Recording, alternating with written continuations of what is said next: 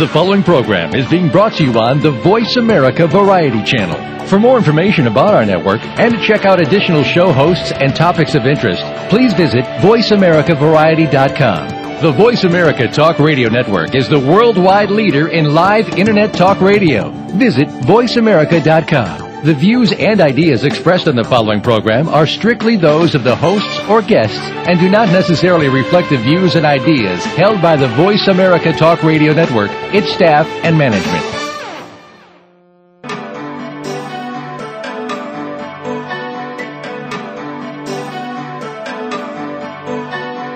Welcome to Dr. Carol's Couch with your host, Dr. Carol Lieberman. All comments, views, and opinions are solely those of Dr. Lieberman, her guests, and callers. Now it's time to have a seat on Dr. Carol's Couch. Here's your host, Dr. Carol Lieberman. And welcome to today's edition of Dr. Carol's Couch. I'm your psychiatrist host, Dr. Carol Lieberman. And today we're putting Mary Jo Buttafuoco on the couch. Actually, she's put herself on the couch in her new book called Getting It Through My Thick Skull, Why I Stayed, What I Learned, and What Millions of People Involved with Sociopaths Need to Know. And I'm sure a lot of you listening to the show today will remember the story that occurred in May 1992 when Mary Jo was shot by what was then called the Long Island Lolita. I'll let her give you all the details. But what I want to say is that, first of all, I want to say that I read this book and I couldn't put it down. I had other things that I was supposed to be doing. But I totally ditched them and kept reading the book. And I recommend it to everyone for a number of reasons. But I just want to say, Mary Jo, first of all, welcome to the show. Thank you very much for having me on, Carol. And this took a lot of courage. I mean, not only did it take a lot of courage to go through what you went through from 1992 on, but it also took a lot of courage to be so disarmingly honest in your book. And I applaud you for that. Thank you. Thank you. Well, you know, for years and years and years, people would say to me, "Oh, Mary Jo, you should write a book. You should write a book." And I was always like, no, you don't get it. I don't want to go back there. I don't want to relive it. It was very painful to go through. But it was in this conversation that I had with my son 2 years ago where my son proclaimed that his father was a sociopath, that it you know, kind of shook me up. I didn't realize, like I said, oh, no, sociopaths are Charles Mansons and Ted Bundys. And my son said, no, Mom, there's other kinds of sociopaths. And I looked it up on the Internet, and I started to read the list. And when I went through the list, the hair on the back of my neck stood up, and it was like the bulb went off, and I said, this is the answer. This is what I was living with all of my life and didn't even know it. I always used to say, what is wrong with you? Why don't you grow up? Why can't you change? You know, I grew up. Why don't you grow up? It would go on. And now I realize with this diagnosis that he will never change and he will never get it. And it allowed me to understand what it was. And I said, you know, I'm kind of a smart lady, but I really got fooled by this type of a person. And I thought if I wrote it down and spread the word that maybe out there somebody else will see this trait in somebody else they love, whether it's a child or a parent or a spouse or a coworker, and understand and get educated on what do they say, sociopathy? Yes, sociopathy. And to say, okay, you know what, this is a lost cause, and then they can move on with their life and get out of these toxic relationships. Yes, and I'm sure you'll give us some examples of that, of how he was that way. And of course, the reason why it's so important to let people know about this kind of personality is because they are so manipulative and there's so much of a pull, they exert such a pull on people to stay with them that it's not like, you know, I don't know, somebody who's just any other kind of psychological problem, somebody who's depressed or somebody who's anxious or somebody who's even obsessive compulsive or whatever other psychological problem you can think of. No one is as manipulative as a sociopath, and that's why it's so hard to get away from them. But why don't we start with that day in May when your whole life changed, May 1992. Yes, yes. I tell this story in the book. It's amazing. I recall it so vividly. It's something that's never left me. It's something that I think about all the time, and I remember almost exactly what happened. And I was a young housewife on Long Island in a town called Massapequa. It was May 19th. It was a Tuesday at around noon. My little ones were 12 and 9 and, just finishing up 3rd grade and 6th grade, and it was the first day I let them ride their bicycles to school together because the weather was nice. It was a beautiful day, and they had some friends. So, that's where I was, and my big project for the day was that I was going to paint a bench in the backyard. I've been waiting all spring to kind of do this. The weather's good. So I get my stuff all together. I get the kids off to school. I throw some laundry in. I clean up. I put on my painting clothes. Out I go. I'm doing this. And I'm into the project about 15 or 20 minutes, and the doorbell rings. And because it was such a lovely day, I had the front door open with the screen door closed, and then I had the back door open. So I could see through the house, the front door, and there was this young girl at the front door. So I got up, I put the brush down on top of the can, and I walked through the house, and I said, "Yeah, can I help you?" And she says, "Are you Mrs. Buttafuoco?" And I said, "Yeah." And she says, "I need to talk to you about your husband, Joe." I said, "Okay." So I proceed to step outside. Now, you got to picture this. It's noon on a Tuesday in a suburb. Lawnmowers are blowing and cars are driving by, and I see this girl, and across the street I see a car with a boy in it. And my first thought was, she must need an estimate or something, because over the years, Joey and I had been married for 15 years at that point. People would come, they'd have accidents with their car, or they'd lose a mirror, and they'd want to know if Joe could fix it. So that was like my first thought. There was nothing to indicate that anything was going to be any different from any other day in my life. So I go outside, and the first thing she said, I said, "What can I do for you?" And I lean against I had this little stoop, and we were about 5 feet apart from each other. And I lean against one side, and she's on the other, and she goes, "I need to talk to you about Joe. He's having an affair with my little sister." And the first thing is I look, little sister? I mean, she looked to me at that time to be about 15 years old. So the first words out of my mouth was, "Your little sister? How old are you?" And she goes, "I'm 19 years old. Didn't you just hear what I said?" And I said, "Yeah, I heard you, but, I don't know what to make of this or to believe it." And then she went on, and we spoke for about a minute and a half, where she said that this is her little sister, and she pulled out a T-shirt, a complete auto body T-shirt, which was my husband's business at the time, and handed it to me and said she found this in her bed while she was making her little sister's bed, and she said her little sister was 16. She kept referring to her little sister who was 16. So instead of reacting, I guess maybe she thought I would react like a 16 or a 17-year-old, I went into what I call mother mode, and I started to say, "Where do you live? What's your name? Who's the guy in the car?" And she's answering, but I could see her getting nervous. But I didn't feel any fear or any sense that anything was going to happen to me.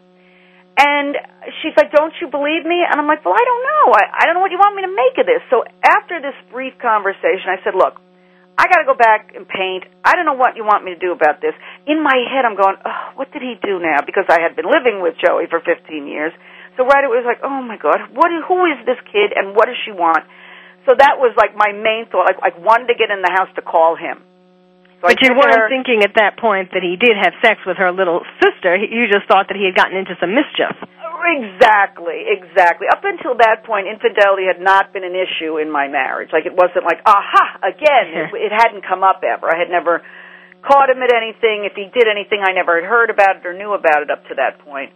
So I said to her, "Look, I'm going to go in and call Joey. Thanks for coming by." And I turned my head to the right, and I got my hand on the screen door. And in that second, this explosion went off in the side of my head, and my only thought was, where did she get the bat? Because I didn't understand what had happened. I just knew that something slammed into my head like a bowling ball going 100 miles an hour, and that was it. I was out, gone. So you never saw the gun? Never saw the gun. Apparently, obviously now, she had her hands in her pocket, and she must have had her finger on the trigger in her pocket because, you think about it in real time, it took me all of 2 seconds to turn my head and get the door open, and she pulled out the gun and then aimed it at my head and pulled the trigger. In that split second, it happened. And, I mean, I guess you were standing about 5 feet apart? Oh, I had powder burns on the side of my face, so it was point blank. It was as if I, committed suicide. It was probably less than 9 inches from the barrel of the gun to the side of my head. Wow. Yeah. And so the next thing you knew was? Well, then I wake up 3 days later. I mean, I intermittently woke up, and I write about this, that like the very first memory I have was just like you see in the movies, this big, I'm laying down and this big bright light is, and this nurse, this lady is over me and she's yelling at me and she's saying, Mary Jo, you're at the Nassau County Medical Center. You've been shot. And apparently they do that to kind of stimulate, because they must have seen I was coming out of this coma, and they do that. They're told to shout and let the person know where they are and what they're doing so they don't get scared. And I remember hearing that, and then I must have gone out again. Because then the next time I woke up, I was like now becoming conscious, and I had the police over me and Joe over me, and everybody's like, do you know who did this to you? And I'm trying to talk, but I didn't realize at the time I had a tracheotomy, a trach tube in my throat, so I couldn't. And I couldn't breathe, and I started to come to, but I was scared, but yet I know what happened. I know what happened, and I wanted to tell them. Mm-hmm. And so because I couldn't speak, I motioned with my hand to scribble, like, give me something to write on. And they did. Somehow a pad and a pen was produced, and the first thing I wrote was I shot? Because that's what I remember somebody saying to. It's a very strange thing, unconscious to consciousness. Yes, because so when she said to you the first time, when she said you were shot, did that make sense to you? Did you remember at that point that yes, you, or I guess you didn't realize even, did you realize at that point that you had been shot? No, because it was in the conscious. So then when I wake up and I remember somebody, like I knew something hit me in the side of the head. Right. So I wrote, was I shot? And they said yes. And they said, do you know who did this to you? And they had, for 3 days, I had been in this coma. And so they were going on the assumption that it was a man. Mm-hmm. And so when I wrote down 19-year-old girl, because that's how old she told me she was, and they went, a girl? And I went, Anne-Marie. I wrote down the things I could remember. And 19-year-old girl, Anne-Marie, T-shirt. I mean, they have the paper somewhere. And I started to write, she told me, and I wanted to tell them the story. She told me that Joey was having her little sister was having an affair, but I must have passed out again. So the next thing I recall is somehow the tube was taken out, and I guess I regained consciousness. And I was aware that, I got shot, like she shot me in the head. That must have been it. So all of my life, the story, the book title comes from all of my life. I'm a thick-headed Irish girl. And as growing up as a child, my mother always used the refrain on me, Mary Jo, when are you going to get it through your thick skull? Mary Jo, get it through your thick skull, whatever it might be. You can't go out, you have to eat your vegetables, whatever it could be, get it through your thick head. So when this happened, I have a gallows sense of view. Up and I hear the music. So yes. We do need to leave on a cliffhanger here. And I said, I guess this thick skull really came in handy. Yes, absolutely. Well, when we come back, we'll hear more of the story. My guest is Mary Jo Buttafuoco. Her book is called Getting It Through My Thick Skull, Why I Stayed, What I Learned, and What Millions of People Involved with Sociopaths Need to Know. And we'll be hearing more about that when we come back. You've been listening to Dr. Carol's Couch, and I'm your psychiatrist host, Dr. Carol Lieberman.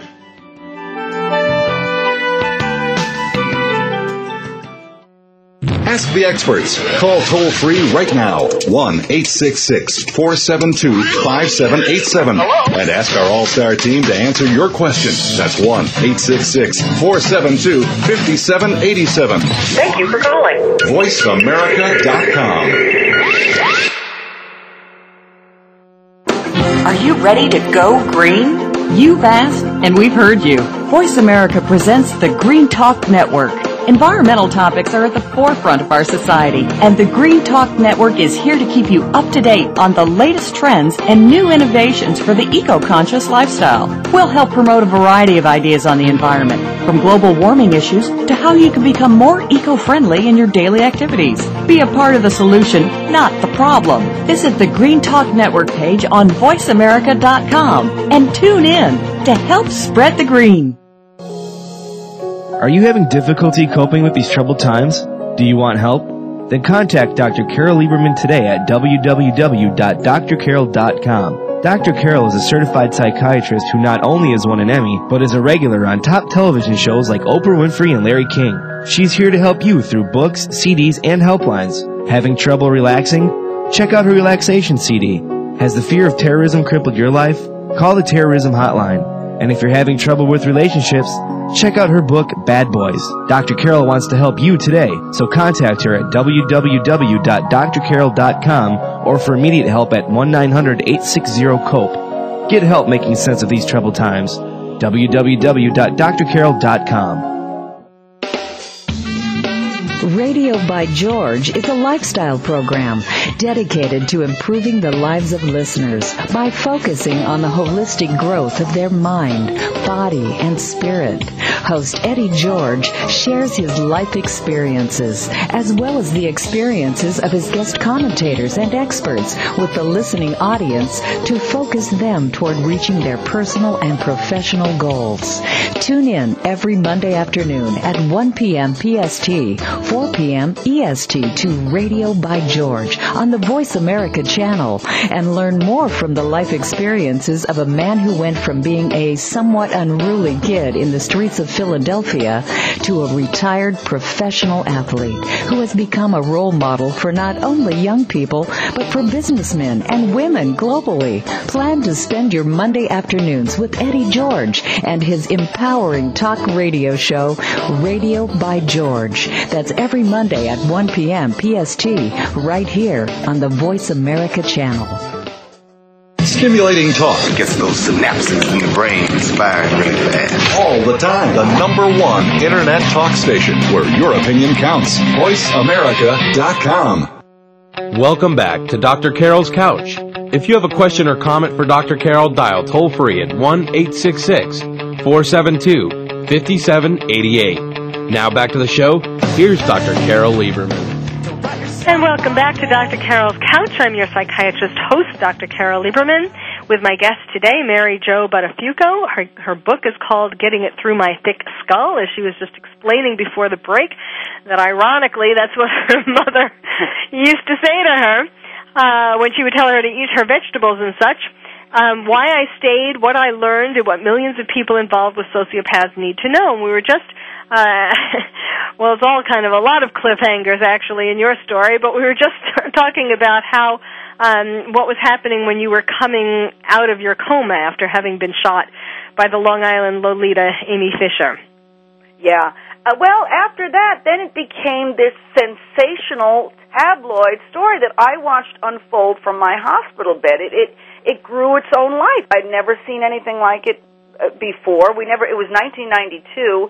So there was no reality TV, there was no internet, you didn't have a whole lot of cable channels, and it just turned into this explosion of this, because a young teenage, suburban, middle-class girl shoots this woman who, the man, he's an Italian auto body repair shop guy. I think just the central casting couldn't have done a better job, if you know what I mean, about that. I see that now and I can laugh, but at the time, I was blown away. I was very, very, very sick, and believe me, I wasn't enjoying any of it. I was really in bad shape. And when this started playing out on television, your husband Joey was by your side. And tell us about how when these things came out, how he would deny, could be convincing in his denials. Oh, it was incredible. The first thing that we saw was on TV where they did a press conference, and the police officer said on the television, Mr. Buttafuoco has admitted to a brief affair with Amy Fisher. And he got up and screamed, "What? I never said that." He was like a madman. He was, the perfect picture of a person falsely accused. And he swore to everybody, all of us, up and down, I never said that. I never had anything to do with her. They are lying.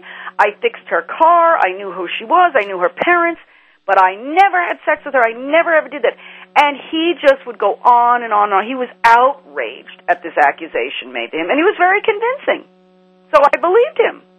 And when he said, she's crazy, she must be obsessed with me, it made sense because you would think, like, what on earth what would a 17-year-old girl do? She had never met me. She'd never seen me before.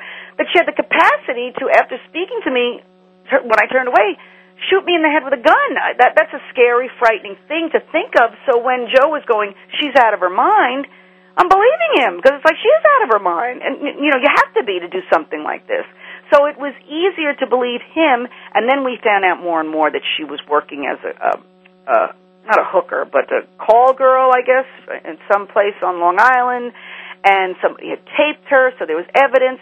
And it did show that, Amy was no normal child, teenage child. As a matter of fact, the district attorney at the time said publicly that calling Amy Fisher a schoolgirl is like calling John Gotti a businessman. Yes, that was quite a line. Remember? Good line. And they kept her in jail on $2 million bail, which was, again, another unheard of precedent because she was a first-time offender. She was 17.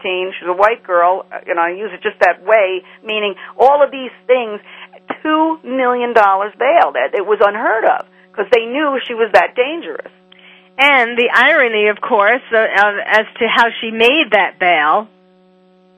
Yes, well, then that started the next roller coaster ride, which was selling the rights to a TV show and a book. Yes. I mean, that in itself is surreal. But and so the media was portraying it as Fatal Attraction, the burly mechanic and sweet little schoolgirl, and in fact, these two boys, I guess who she knew from school, came forward and said that they, well, why don't you go ahead and tell the story? Well, the attorney, Amy's attorney, was looking, it was called the Joey Made Me Do It defense, and that's what he was using. Like, Amy had already admitted that she did it, so now he had to say that Joey made her do it. But these two boys from school, I guess in 12th grade, that she came to, apparently she was very obsessed with having me out of the picture. And she asked this one boy, if for oral sex and $400, if he would kill me, and he said yes, apparently. And then he came to my house, and I remember, I didn't know it was Amy Fisher, but 6 months earlier, a young girl came to my house to sell me candy bars on the pretense of like a fundraiser for school. And the way I found this story out, about 3 weeks after I was shot, I was home in bed, and the lead detective on the case called and said, Mary Jo, I want you to put your thinking cap on. I have to ask you something. I said, okay. He said, do you remember about 6 or 7 months ago a girl coming to your house and selling you candy? And my heart stopped, and I said, yes. How do you know that? Because I had never told anybody. And the story was, this girl came to my house. She sold me, on the pretense of a fundraiser for a school, a 59-cent candy bar. It was a Nestle's Crunch Bar. And I knew that because I turned around the back and said 59 cents grocery. And I thought, she ripped me off, like this kid, because I gave her $1. And it's like, who is this kid? And I couldn't find her. I looked out the window, and she was gone. So when the policeman says, do you remember this girl? I'm like, how do you know this? I never told anybody in the whole world. I never even told Joe. He goes, that was Amy Fisher. Wow. So you didn't recognize her? Did she do something? I didn't. And people say, how did you not? I said, I don't know. You're. It's like almost saying when you go to the grocery store, when you leave, can you describe the cashier? Right. If there's nothing outstanding about the person, you don't notice it. Right. And I really didn't. So 6 months later, it didn't ring a bell at all to me. Well, now, so obviously for a 17-year-old girl to do this, in a middle-class neighborhood, sort of a perfect, you describe it so well in the book, and I grew up on Long Island, and I went to Stony Brook, State University of Stony Brook, so I spent a lot of years on Long Island, and I know how idyllic that May Day would have been behind a white picket fence and all. And so, for a 17-year-old girl to actually do this at close point blank range. Obviously, there had to have been, she had to have been obsessed with your husband. Right. So it made it, again, I call it the perfect storm. It was easier to believe him than her. And no matter what she came out with or what her lawyer came out with, 9 out of 10 of the things were wrong. The only thing that was true was he had an affair with her, I'm sure. Again, nobody's ever admitted to me, but I figured it out for a brief period of time, like about 3 or 4 weeks before she turned 17. So that was the only thing that he was ever charged with. But now, okay, but then why, there was the question of the, let's see, there was the, they said that Joey had sex with her, let's see, I have the day, and it was about 10 months in any case before she shot you. So, right. And you don't really, by the end of the book, you don't really, it is kind of vague as far as, and I was thinking maybe it was because you were struggling still, it's that you don't want to believe the extent of the affair. Do you think you still struggle with that? No, not at all. I just have figured out that I'm not going to get certain answers to things in my life. For many, many years I was obsessed with why. Why did you do this to me? Why? And I've had a couple of opportunities to ask her, and it's like she doesn't want to talk about it, or she doesn't know, or she was angry, she took out her anger on me. I've had to almost accept the fact it happened, and I'll never know why. Now, if Joe and her were having this affair for 10 months or 2 weeks, I'm never going to get the truth. I wasn't there. He won't admit to a certain thing. She won't admit. So it's kind of like, you know what? It happened. I can't obsess on how many days or how many times. It just becomes that point. It's just like when I forgave her. It's just, in my life, in these past 17 years, I have had to accept things that I can't change or fix or control. And for my mental sanity, it's just accept it, Mary Jo. It happened. It doesn't matter why it happened. It just happened. Yes. I guess the only piece of evidence that did put I don't know why they said how they got that first time frame that was 10 months before. What were they basing that on? But I know there was a receipt from a motel. Was that the time frame?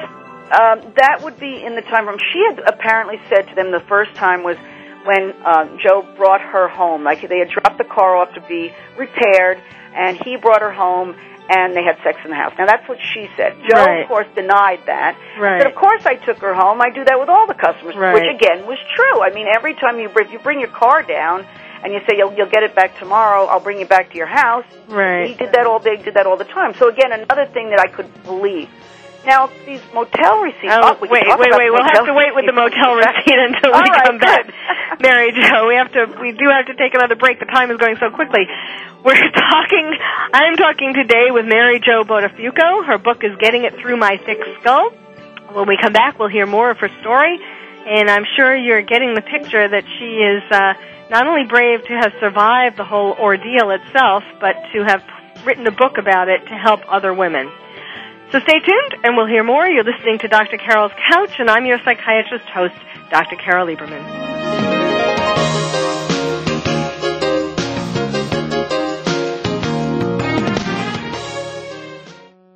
Ask the experts. Call toll-free right now, 1-866-472-5787.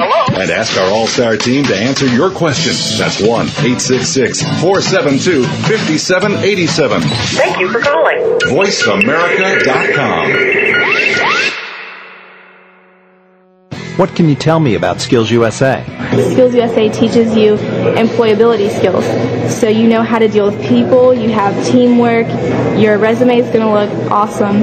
Well, it's important to know your technical skills, but not only that, to have soft skills, the skills of learning how to communicate with people. Skills USA, champions at work. On the web at skillsusa.org. Here's a show for baseball players, coaches, parents, and those who love the game. At least 90% of sports success, including baseball, requires mental strength in order to fully benefit from technical ability. And the higher the competition level, the more critical it becomes to possess mental muscle. Tune in every Tuesday at 4 p.m. Pacific Time to Championship Thinking, hosted by Jim Meyer, and brought to you by the National High School Baseball Coaches Association. Jim, sports psychology coach, trainer, and author of numerous articles and the workbook, Championship Thinking, Building Mental Muscle in Baseball, simplifies the mental game with easy-to-understand tools and tips. With his weekly guests, Jim draws from successes with professionals, college, high school, and youth teams, coaches, and players. Learn how to remain confident and focused at crunch time, when pressure, tension, and anxiety like to make an uninvited appearance. Tune in and tune up your mental and technical knowledge and skills with Championship Thinking every Tuesday at 4 p.m. Pacific Time, right here on America's Voice, Voice America.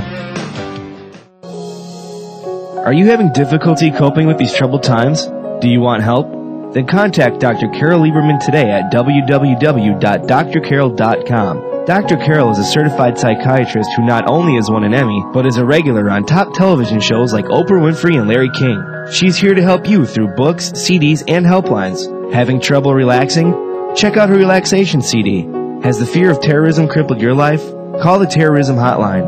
And if you're having trouble with relationships, check out her book, Bad Boys. Dr. Carol wants to help you today, so contact her at www.drcarol.com or for immediate help at 1-900-860-COPE. Get help making sense of these troubled times. www.drcarol.com. Streaming live.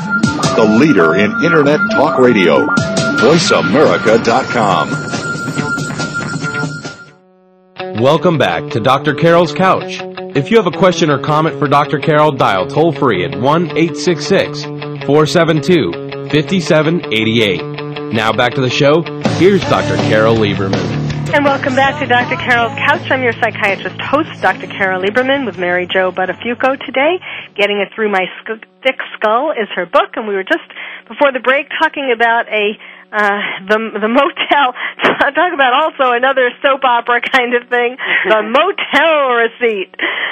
Yes, the motel receipts came forward somehow, and to show, in writing all of this down and now looking back and realizing now that I was married to a sociopath then, it makes sense, the constant denials and the constant lies. No matter what was brought out or presented, whether it was evidence or anything, he always had an answer or a story. And in this case, he swore to all of us that the police forged it, that they didn't have any evidence because it was a he said, she said, and so they forged his signature on a motel receipt. And we believed him. Yes. Well, we'll talk about Joey as a bad boy in a moment. As you even mentioned in your book, you talk about falling in love with a bad boy. And, of course, my book was Bad Boys, Why We Love Them, How to Live With Them, and When to Leave Them. And I wish you would have read that earlier on so that maybe you could have saved yourself some grief. Right. But before we go to Bad Boys, I actually am in the process right now of writing Bad Girls. And Amy Fisher obviously fits into the category. I defined 12 categories of bad boys, and I'm defining 12 categories of bad girls. And she fits into the husband stealer category, or she might fit into the, I haven't quite decided yet, she might be fitting into the woman scorned category, if you believe the Fatal Attraction scenario. It's very interesting. Bad girls, in general, just like bad boys, there's something, just like any of us, there's something in our childhood that makes us do what we do. And with Amy, she certainly seems to have been someone who is likely to have been abused, molested in some way. It's so interesting that she made up that story about the little sister, that Joey had an affair with her 16-year-old sister, because when little girls are molested by their fathers, by someone else, they often do go through a dissociation. Yes. Where it's not them, they see themselves, they're hovering up above, and they see themselves being molested. And it almost is like that, in fact, I guess she did say that she was 16 when they first had a sexual relationship. Mm-hmm. but it's like she's trying to, to not think of it as being her. It was my sister. What, do you know anything more about her relationship with her parents, and especially her father? Yes, I do know when, in 1999, she was granted a new trial based on inappropriate counsel from her attorney.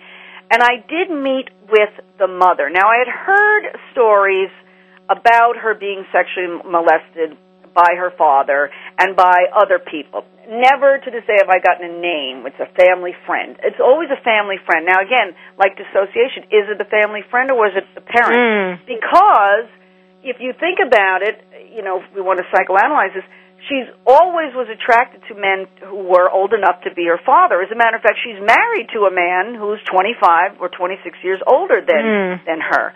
And I met with the mother, and the mother confirmed to me vaguely. She never came out and said it. I think she was too embarrassed and ashamed. I felt so bad for her, this woman.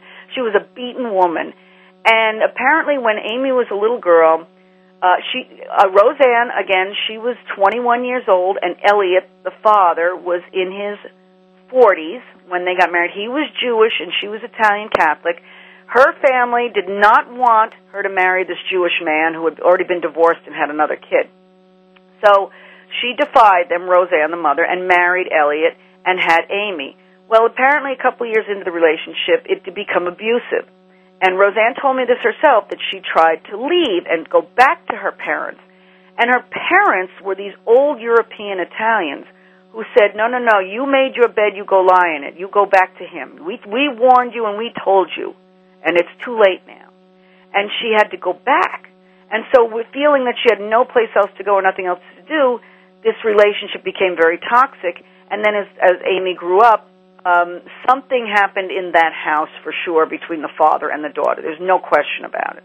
And the mother confirmed that in a vague way by saying, yes, there was definite abuse. But she didn't specify sexual abuse? But No. You got that impression?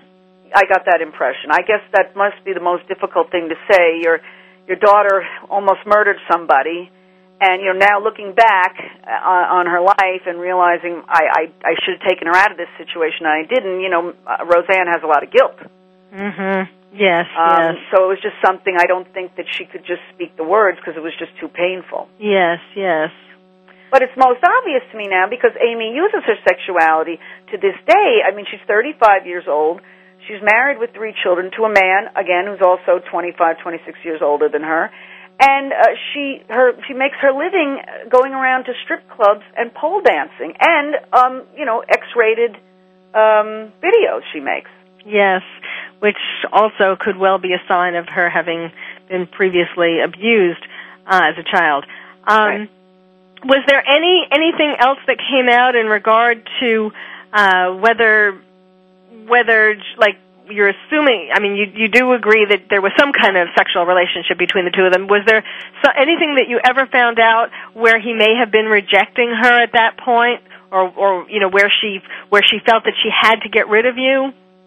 I don't think so. I think, looking back, that it was something to conquer, and he did, and he wasn't going to risk his marriage and his, standing in the community. So it was just, he got bored because sociopaths do get bored and they move on. But being that she was so psychologically ill, he did not know that.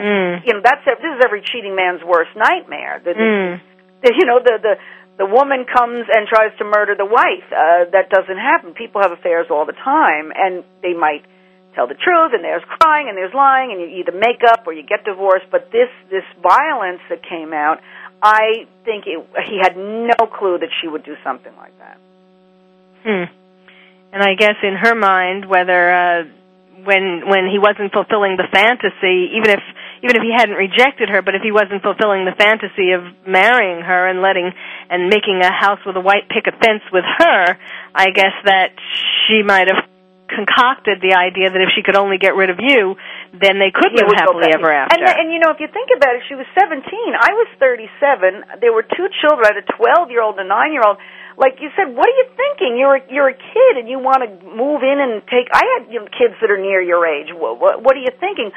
So you're right. I think it was just he was done with her, and she kept coming into the shop and coming in, and he was like, hi, but wasn't, responding anymore because he had moved on. Mm-hmm. And I guess you're right. In her head, it was like, maybe if I get rid of Mary Jo, I'll have him all to myself.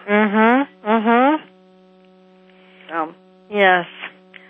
Well, let's talk about Joey, since I know that a lot of, why you went through the pain of dredging all of this, the whole story up, and it's in such interesting detail. I mean, of course, tragic, but you don't spare anything. Is to warn women about how compelling it can be to be with a sociopath. I mean, even after this happened, you stayed with him for how many years later? How many years afterwards? Almost 8 years. And we're still, even though he was ultimately put in jail, you still stood by him. That was another story that I got. When it was getting so hot and heavy, he had told us that he was going to sacrifice and go to jail and plead guilty to one count because he didn't want to spend the rest of his life in jail. He was doing this for me and the children and our family, so he was going to admit to something that he didn't do and do his 4 months, and then we'd move on with our lives. And each time he's doing this stuff, he's convincing not just me, but he's convincing our parents, his and mine. He's convincing all of our brothers and sisters. He's convincing everybody in the neighborhood. And being that he has this very, very charismatic personality, I mean, if you meet Joe, you're going to like Joe. He is just got this way. He always did. He was the guy on the block who you could go to help out for anything. He'd give you to do anything for you. He made you laugh. He was very, very well liked in the neighborhood. Everybody loved him. And you both were high school sweethearts. You sort of you were friends, and then you set your cap for him. You were attracted to him, wanted to get him. He was the bad boy that, you like. I was going to fix. Yes, I was going to tame the bad boy. I don't know why. I look back and go, why was I like that? And I don't know. I'm the oldest of 5 girls. I am nurturing and a mother, and, was put in that role as the oldest child of 5 to be Mama's helper. And I meet this man, and he was very good to me. He loved me to pieces. He always was adoring me and loving me and helping me. So I responded to that. And needing you. You right. said and also that's what needing I needed you. To be needed. And, what I talk about is how women who are attracted to bad boys, and I say every woman just about has been attracted sometimes for their whole life, and sometimes just one bad boy is enough to do them in, but this is something that's pretty universal. And a lot of it has to do with sort of unfinished business that the woman has with her own, especially her own father. So maybe you could think about that over the break. Yeah. When we come back, we'll hear more. We're talking with Mary Jo Buttafuoco. Her book is Getting It Through My Thick Skull, Why I Stayed, What I Learned, and What Millions of People Involved with Sociopaths Need to Know. So stay tuned. You're listening to Dr. Carol's Couch, and I'm your psychiatrist host, Dr. Carol Lieberman.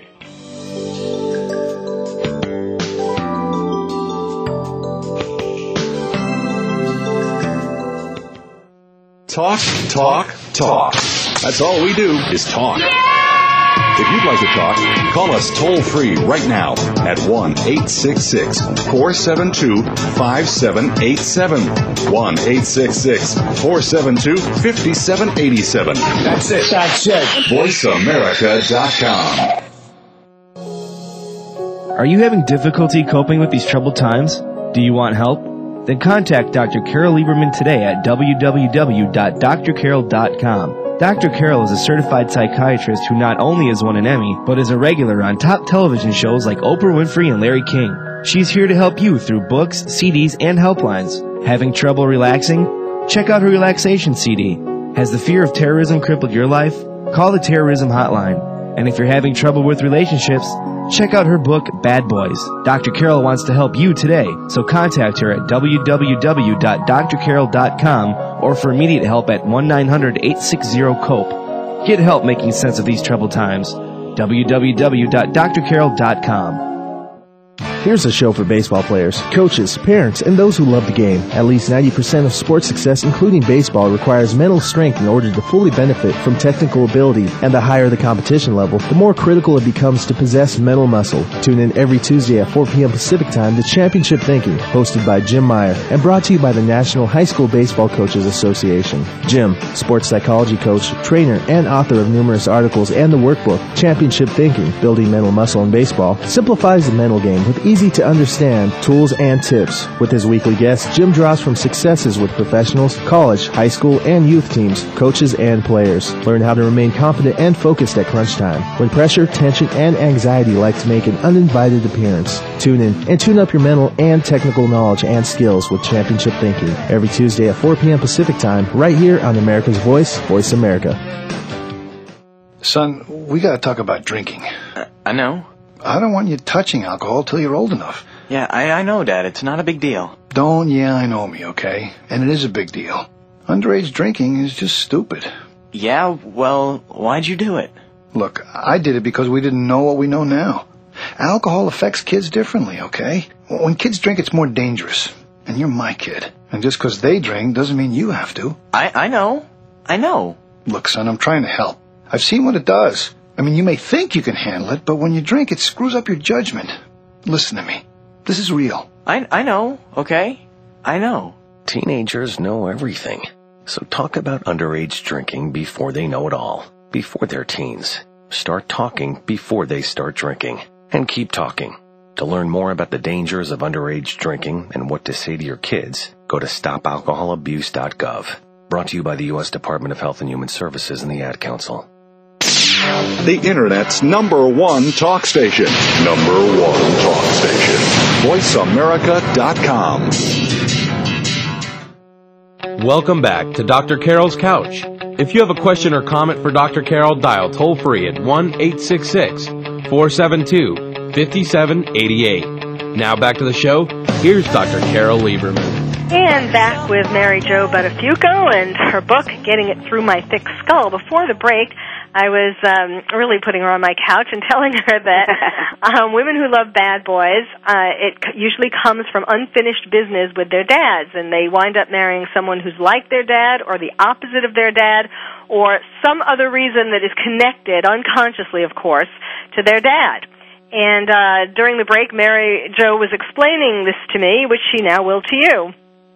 Yeah, I was saying that, looking back, I'm the oldest of 5 girls, and my dad, although he loved me, I never felt that he didn't love me, never told me I was pretty or beautiful, which every little girl wants to hear from their daddy, like, Mary Jo, you're beautiful. Yes. And he never did. So about 10 years ago, we were talking, and I asked him, I said, Dad, why didn't you ever tell me I was pretty? And he looked and he said, Mary Jo, I'm very, very sorry that I never did, but I thought that if I said that to you, you would get a big head, and you'd be too full of yourself. And he realized it was wrong, but that was how he was raised, that I might get too much of, like, look at me, I'm beautiful, and be stuck up. And he didn't understand that I was craving to hear, my daddy say, Mary Jo, you're so beautiful. Yes, as all little girls do. And so Joe comes along, and that's all he ever says. Oh, you're so beautiful, Mary Jo. And boy, did it pulled me right in. Yes.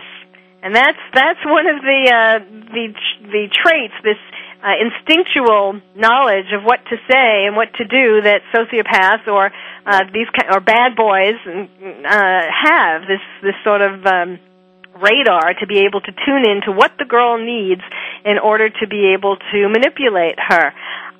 What's interesting, you were right. You wrote about how Joey lost his mother at age 11, and that, of course, was the psychologically defining moment for him. And he fits into 2 different categories of my 12 bad boy types. One is the frazzled frog, who is a kid, and you say that actually in the book, that he never has grown up. It's like a kid who never grows up, and they need somebody to help them get their life together, and they become very dependent upon you. And they also often have at least one other addiction, as Joey actually did. You talk about in the book his cocaine addiction. Right. And girls who go for these frazzled frogs are girls who usually didn't have a father in childhood. The father was either dead or a workaholic or emotionally not there, or divorced. You know, they're either physically or emotionally not present, and it seems like perhaps your father wasn't emotionally present to the extent that, with affection and so on, to the extent that you needed it. And the reason why girls with those kinds of fathers pick frazzled frogs is because these guys unconsciously seem like they are the least likely to leave. You know, because same way they become dependent upon the cocaine, they become dependent upon you. And it's so there's a little overlap between that and another type that I call the Prince of Darkness. Overlap in the sense of this dependency on the woman.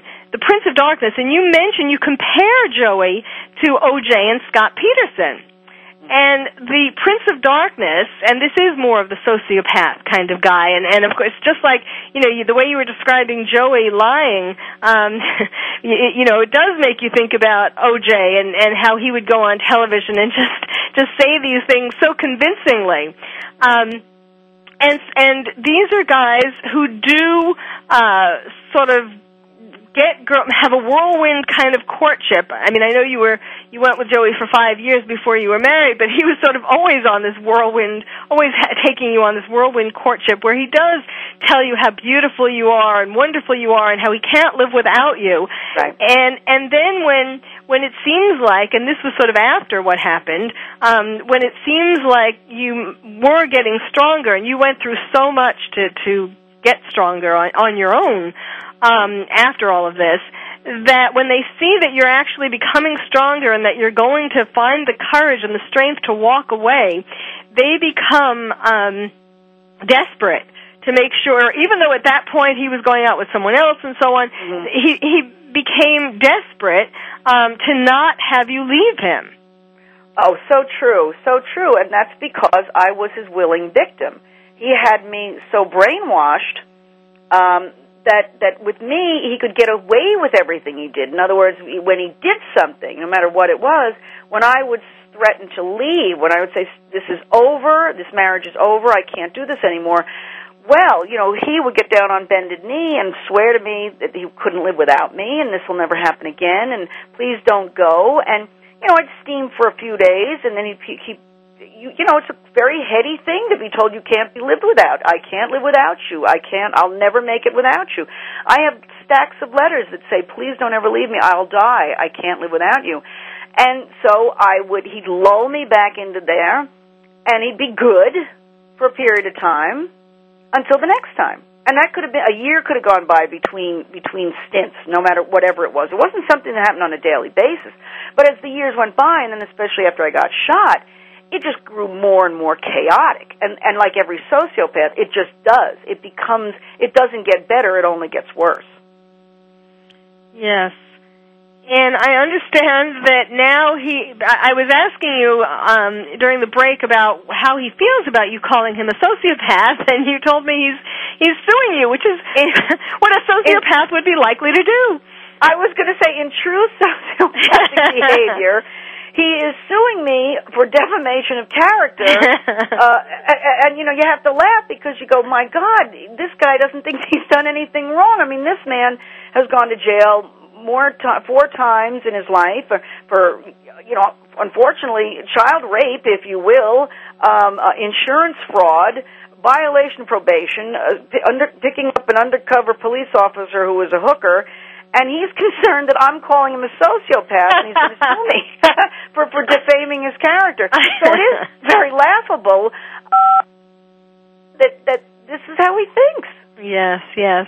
Well, but I was starting to say that about how his mother's death was the defining moment because of her abandonment. You know, that's what made him so sensitive to abandonment from any other woman. And so that kind of color, it makes him feel entitled. Oh my. Oh my, there's the music. Well, before we close, please give people the website that they can go to. You can go to MaryJoButtafuoco.com, and my book, Getting It Through My Thick Skull, can be ordered from Barnes & Noble, Amazon.com, or in your local bookstores. And again, I'll spell that out for you. It's Mary Jo Buttafuoco, MaryJoButtafuoco. I'm sure you'll be able to Google her and find all of this. You'll get the correct spelling. and please, yes, they have it under. You can even spell it wrong and you'll get it right. Go to her website. Check out this book. It's an amazing story. And what we didn't get to, but I'll just kind of wrap it up. It has a very happy ending. Mary Jo has found love, and after she got herself together, which was a painful, very difficult process, but it shows that any woman can do it. Well, it shows, at least it shows the guideposts and gives you inspiration to do it. Let's put it that way. Well, thank you so much for having me on, Carol. I really appreciate it. Well, you're very welcome, and I really wish you well with this, and I'm sure it'll bring more attention to the book, which will be a good thing if you persist in trying to that's true. Trying to sue you. So again, thank you so much. The book is called Getting It Through My Thick Skull: Why I Stayed, What I Learned, and What Millions of People Involved with Sociopaths Need to Know. So go out and get it. And thank you again, Mary Jo. And thank you all for listening. You've been listening to Dr. Carol's Couch, and I'm your psychiatrist host, Dr. Carol Lieberman. Thank you for joining us on Dr. Carol's Couch. Join us next week at 1 p.m. Pacific Time for another installment of Dr. Carol's Couch. We'll save you a seat. Thanks again for listening to the preceding program, brought to you on the Voice America Variety Channel. For more information about our network and to check out additional show hosts and topics of interest, please visit VoiceAmericaVariety.com. The Voice America Talk Radio Network is the worldwide leader in live Internet talk radio. Visit VoiceAmerica.com. The views and ideas expressed on the preceding program are strictly those of the hosts or guests and do not necessarily reflect the views and ideas held by Voice America Talk Radio Network, its staff, and management.